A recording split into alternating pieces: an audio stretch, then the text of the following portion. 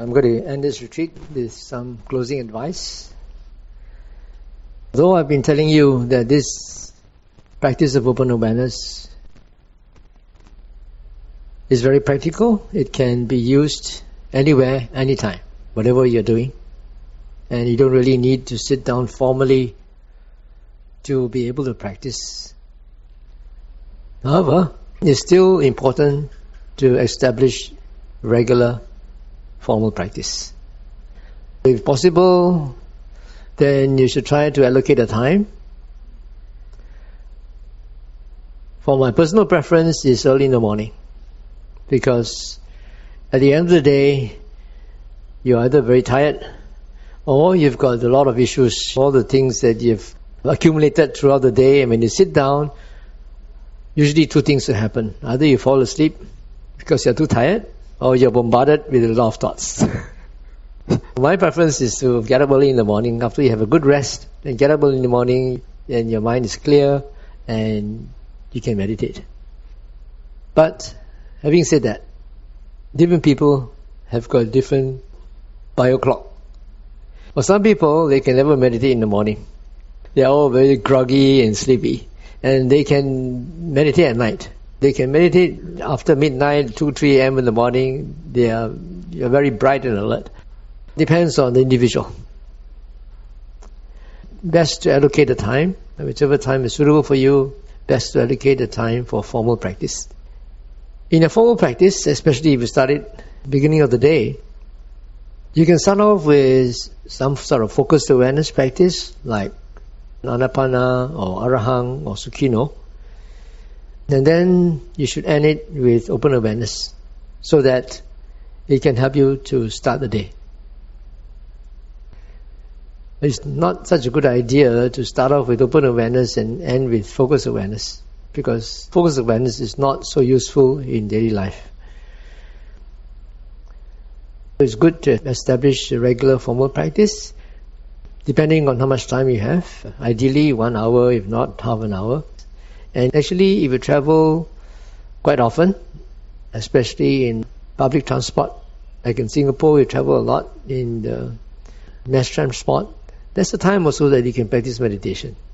You're sitting there for half an hour in the train or in the bus, then see what's happening in your mind. There's a time when you can see a lot of causes and conditions. Whenever your senses are impinged, usually visual objects, then all the judgments and comments and things will arise in your mind. And you look at all this as anicca, dukkha, anatta, products of causes and conditions.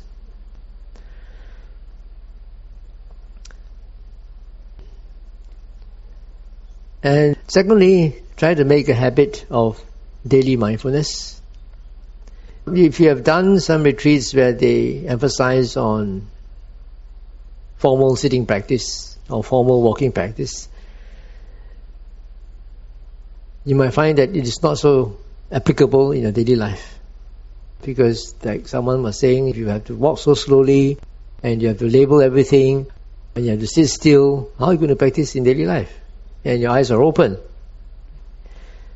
When you practice open awareness, actually there's no excuse, because you are not required to slow down. You're not required to close your eyes. You're not required to sit still, unless you want to train your mind to catch intentions.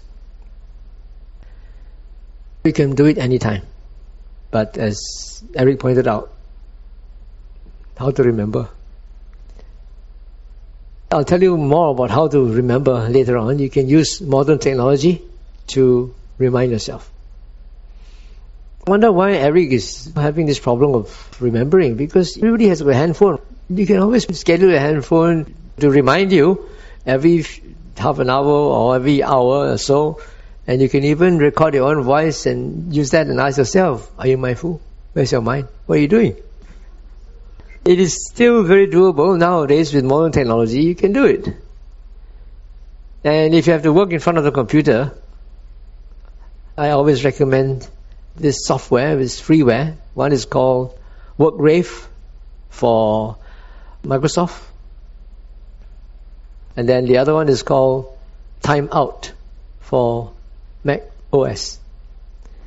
Both of these software are designed to help you pause while you're working. It has a default program. You can also customize your settings. Maybe about, depending on the default, whether every 10 minutes or 15 minutes, then the screen will freeze, your keyboard will freeze, and then the screen will either blank out or it becomes translucent and you can't work. It goes blank only for 12 seconds, 15 seconds. But when it goes blank, you think it's a long time because you want to get back to your work. Just that 12 seconds and 15 seconds actually is good enough to bring you back to the present moment, to be aware of your surrounding, to take stock of your own mental response and reaction to the situation. It gives you a chance to step back and look at things objectively, what you're working at. And you can also be aware of your environment at that time. This is programmable. You can adjust the settings according to circumstances. There is also a setting whereby you can ignore. When this thing comes out, it will give you a warning. It say in 5 seconds, the screen will black out, your keyboard will freeze. And if you are doing something urgent, then you can ignore. But you can also tweak the settings to say that you cannot ignore. Because if you have no discipline, every time it comes out you ignore, it defeats the whole purpose of the software. So you disable the ignore when you don't have anything urgent. Only when you have something really urgent, then you go and enable that option of ignoring. Another good way of trying to maintain continual practice is by having group support. If you're doing by yourself, you could be a bit sloppy and lazy, especially if you're doing in your bedroom. Whenever you feel a bit drowsy, there's no point in wasting my time sitting here getting drowsy. Take a nap and then you come out 1 hour, 2 hours, and then you go off for another appointment. And also when you stay in the house to meditate, the energy in the house, because you've got so many things to do, you sit down for a while and then, I forgot to do this, I forgot to do that, and you're running all over the place trying to get things done. If you have a special venue where you can go, it's best that you go and join other people there. When you're in that venue, even if you remember something, you forgot something in your house, you can't go back to your house, you got to wait until you finish the session before you go back. And also, everybody is sitting, everybody is practicing. If you feel lazy, so you cannot afford to just lie down. If you don't have enough self-discipline, then it's good to have group energy and group support.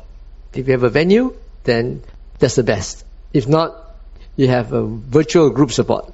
You set up a chat group, and then you all can try to share your experiences and inspire one another.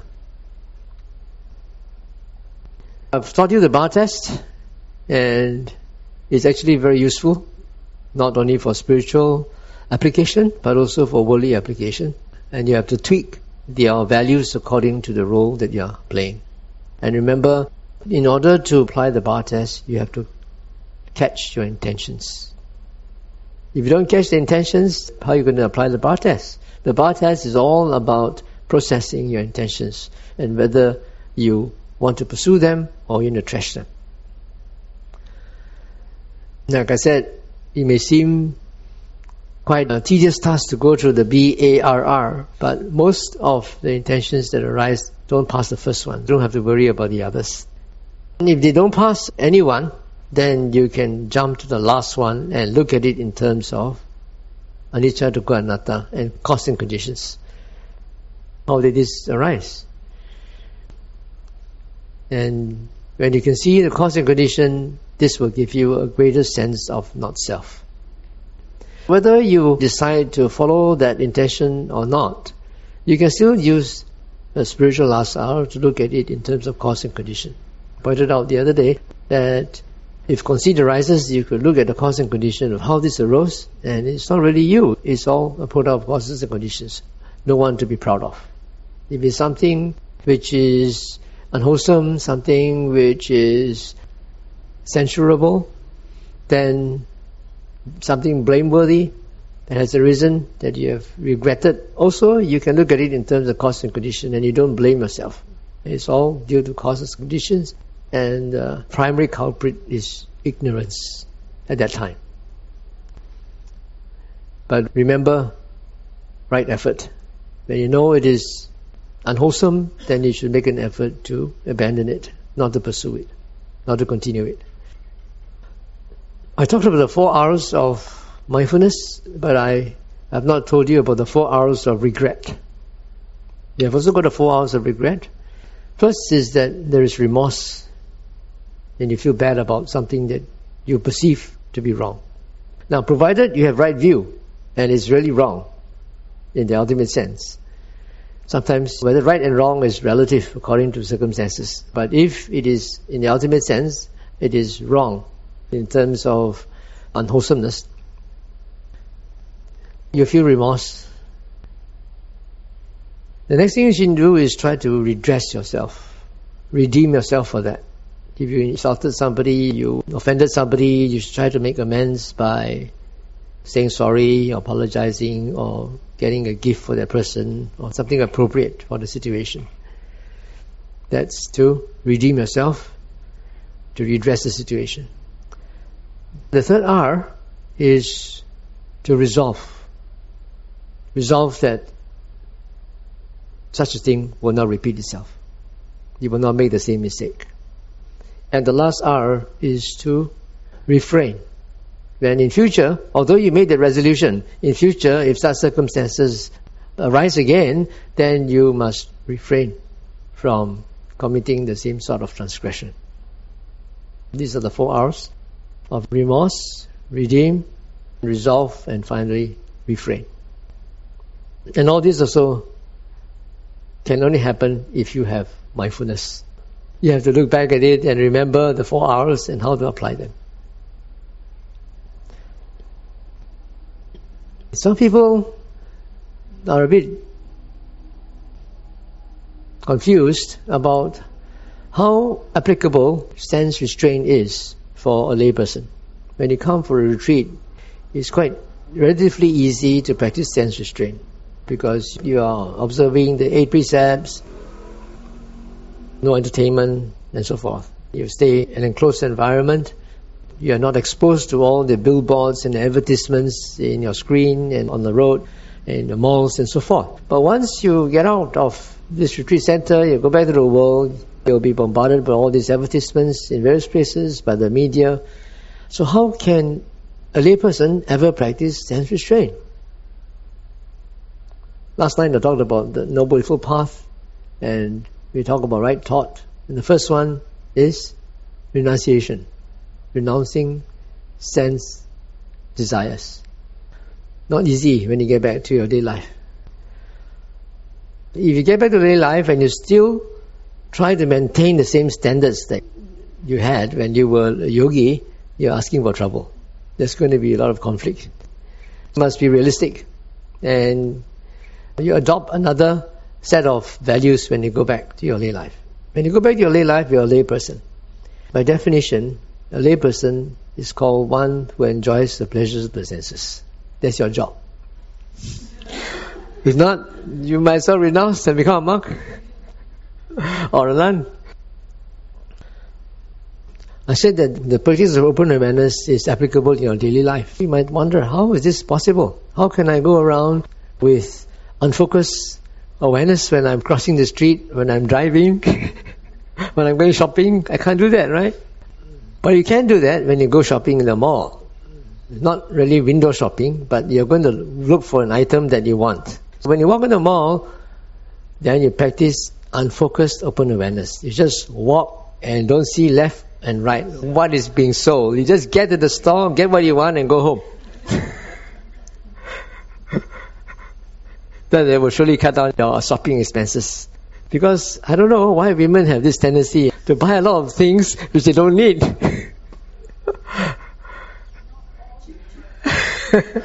Of course, in general, women have this tendency to buy things that they don't need. They're always taken by this psychological thing. This is a sale, bargain, how many percent you get? They always think in terms of the bargain that they can get. Very useful application of unfocused open awareness when you want to go shopping for a particular item. Otherwise, most of the time, like Mok Chen pointed out, you have to practice more focused open awareness. When it comes to your pet attachments, as I said, as laypersons, your job is to enjoy the pleasures of the senses. If you still want to walk the Noble Path, then you have to do so within the context of the role that you are playing as a layperson. If you still have a very strong desire to go and eat Penang Hokkien Mee, for example, well, as long as you don't break the 5 precepts, as long as you don't upset the harmony in the family, as long as you don't harm yourself in the sense of eating unhealthy food, especially if you're having some health issue, then go ahead. Go and satisfy your pet attachments. However, do so with mindfulness and full awareness. The Buddha himself said in one sutta that when he was still a bodhisattva, before he became enlightened, he practiced understanding according to what has occurred, the gratification of sense pleasures, the drawbacks of sense pleasures, and the escape from sense pleasures. What is meant by the gratification of sense pleasures is when you have this desire to want to enjoy Penang Hokkien Mee. That is, when you gratify the desire, you go there and you eat your bowl and then you are happy and gratified. That's the gratification. What is the drawback? The drawback is that when you practice eating meditation, I ask you to find out how many % of the time do you really enjoy your food. It's a very small percentage. If you're really mindful, eating is really a chore. When you're doing it mindfully, you go there, the enjoyment doesn't last very long. And then, to get there, in the heat of the day, you have to drive and then get caught in the traffic jam, go there and get your number, because if it's a very popular stall, you have to get your number, like you're going go to the clinic to wait for your turn to see the doctor. And then you got to wait there for 1 hour, and then finally you get your bowl, and then you have to go back in the heat, get caught in the traffic jam again. This is a drawback. This is just give you one simple example. But if it's some object that is more substantial than that, suppose you want to buy a big house, you want to get a Mercedes instead of just being contented with your Proton. You have to earn a lot of money to be able to get that. In order to earn a lot of money, then you have to start a new project, you have to find ways and means of earning money, and going through all this trouble just to satisfy that desire. And then when the time you get it, you finish paying off your loan, new model has arrived. You buy a new Samsung 9, so great, about a year ago, now 10 is coming. This advertisers are always doing that, playing on your weaknesses of wanting something new. You have to work hard for it to get that, and that's a drawback. And the enjoyment, the satisfaction, the gratification is just fleeting. You do that with mindfulness, and you see that again and again, and then one day you find out, it's enough. No need to go through all this trouble for that few moments of happiness. But what do? What is the escape? The escape is to discipline desire.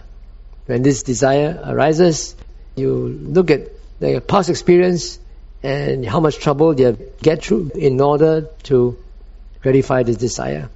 When you see that, then you can discipline the desire. Enough. No need. Be content with what you have. This is how you deal with pet attachments.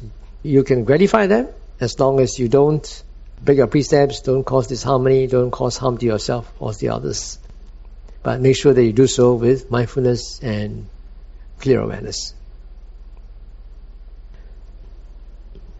2 nights ago, I also talked about contemplation of the diets, where the first diet was actually the Four Noble Truths. And last night also I said that the Buddha said when the first noble truth is to be fully understood and comprehended, which means to say, don't run away from suffering. If you suffer, confront the suffering. Look at how you suffer physically, emotionally, and try to understand its causes and conditions. But in order to confront suffering, effectively, you need to have mindfulness and clear awareness. And like I said last night, the cessation of suffering can be achieved by following the way leading to it, which is a Noble Eightfold Path. If you really want to confront suffering effectively, you need to follow the Noble Eightfold Path as much as you can. That part about renunciation is a bit difficult for laypersons, but like I said, if you can do so within the limits of your capability, then at least it is still possible. There are various levels of suffering, and each type of suffering has got its own causes and conditions. But basically, most of the mental sufferings, if not all, are caused by desire, attachment, clinging. Not just desire for pleasures of the senses, but even more dangerous than that is attachment to views, expectations, beliefs. Because of this attachment or clinging to views, beliefs and opinions, that countries go to war. People fight because of hanging on to views, to ideologies, to beliefs. That's even more dangerous, more devastating than just having the desire for sensual pleasures. Be careful. See that most of your sufferings are caused by your attachments to your ideas, to expectations, beliefs and opinions. Whenever you suffer, ask yourself why.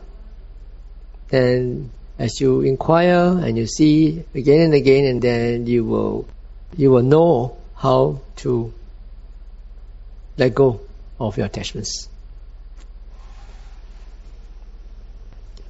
Quite a lot of people here were asking about enlightenment, and whether practicing open awareness can lead to enlightenment, whether listening to Dhamma talk can lead to enlightenment. Don't be too concerned about enlightenment. Usually I don't talk about enlightenment, I don't talk about various stages of insights in my Dhamma talks. I think that is secondary. That will come of itself. You need to do the work. You need to satisfy the causes and conditions, and then these will arise. The true markers of progress in your spiritual path are, first, decrease in unwholesomeness. That means you are less defilements. The frequency and the intensity of your defilements should lessen. And there should be an increase in wholesomeness, which means to say that wholesome mental states like generosity, forgiveness, understanding, letting go, all these should increase. Your character should also become better. Your relationship with people should be smoother. You should have less conflicts within yourself and with the world. This comes about actually very naturally when you can see causality. You can see cause and condition. When you can realize that all the things that happen in your mind, all your thoughts, feelings, perceptions, all your judgments, comments, your habits, are all products of causes and conditions, then you learn to forgive yourself. And also you learn to forgive others. You have empathy, acceptance and forgiveness. That's why Sadhu Tejaniya doesn't teach metta meditation. He only teaches this, to see all these causes and conditions within yourself and understand. He says that when you really understand, then the 4 Brahma Viharas, the 4 divine abidings will arise of themselves according to circumstances. Which means to say, when circumstances require, you will have metta or loving kindness, or you will have karuna or compassion, or you will have sympathetic joy, or you will have equanimity, depending on circumstances. But here, I teach you metta meditation as a guardian meditation by reciting Sukhino and trying to evoke the sense of metta. I'm doing this because I don't know when you will ever get to this stage of seeing cause and condition to the extent that you will be able to have spontaneous metta. For some people, they have been here for quite a number of times, And only now they manage to see cause and condition. In the meantime, before you can see cause and condition, what if you have some frightening encounter with spirits or with animals? What are you going to do? Before we get these spontaneous divine abidings, that's why I teach you this metta. You do it first. And when you can really see cause and condition clearly within yourself, then this becomes more genuine and more spontaneous.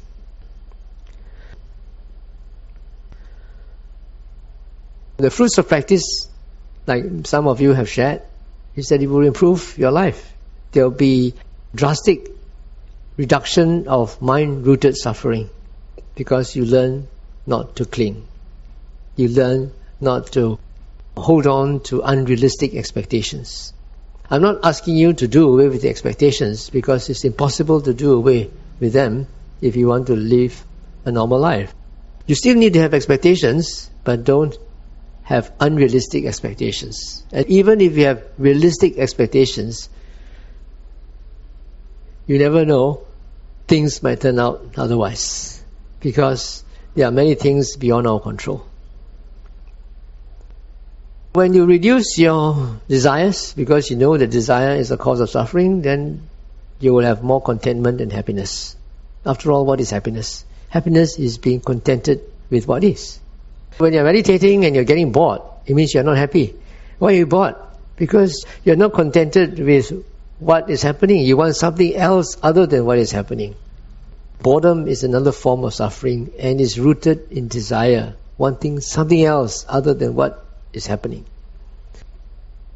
Another side effect of progress in meditation in your spiritual path is that you become less social and more introverted.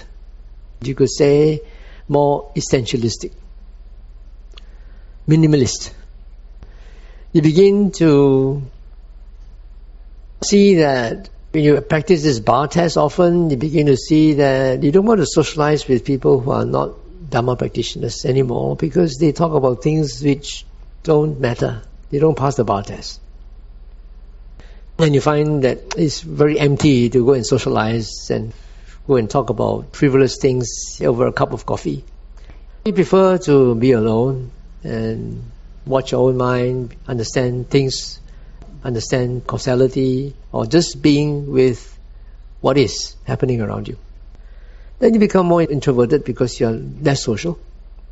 And also because you find that desire is a cause of suffering, and you've already learned how to discipline your desire, then you become more minimalist. You don't go and get and buy things which you don't need. These are actually natural consequences of improvement in your spiritual practice. Don't think that there's something wrong with you. Although the people around you who are non-practitioners will think you're going crazy. You're going fanatical. You're becoming a meditation freak. Yeah, people will say that, especially if they don't meditate. But this is a natural thing. And you have to learn how to adapt yourself to your circumstances according to your lifestyle. There was one yogi who got involved in meditation. She was so intense in it. She was doing this sort of focus awareness practice. And she would go from one retreat after another retreat, and she became so introverted at home that her family started to accuse her of going crazy and getting too fanatical about spiritual practice. In my retreats, I always teach not only vipassana, but also metta, because you need these two. Supposing you get very deep in your practice and you find that you really become weary of the world. You see so much cause and conditioning so continuously. You see that you are the victim of causes and conditions, that desire is the cause of all suffering. Then you sort of lose interest in all your worldly pursuits. And you want to renounce. But you have a family. You have responsibilities. You have loans to pay. You cannot just simply put everything aside and then go and renounce and enjoy yourself. You can't do that.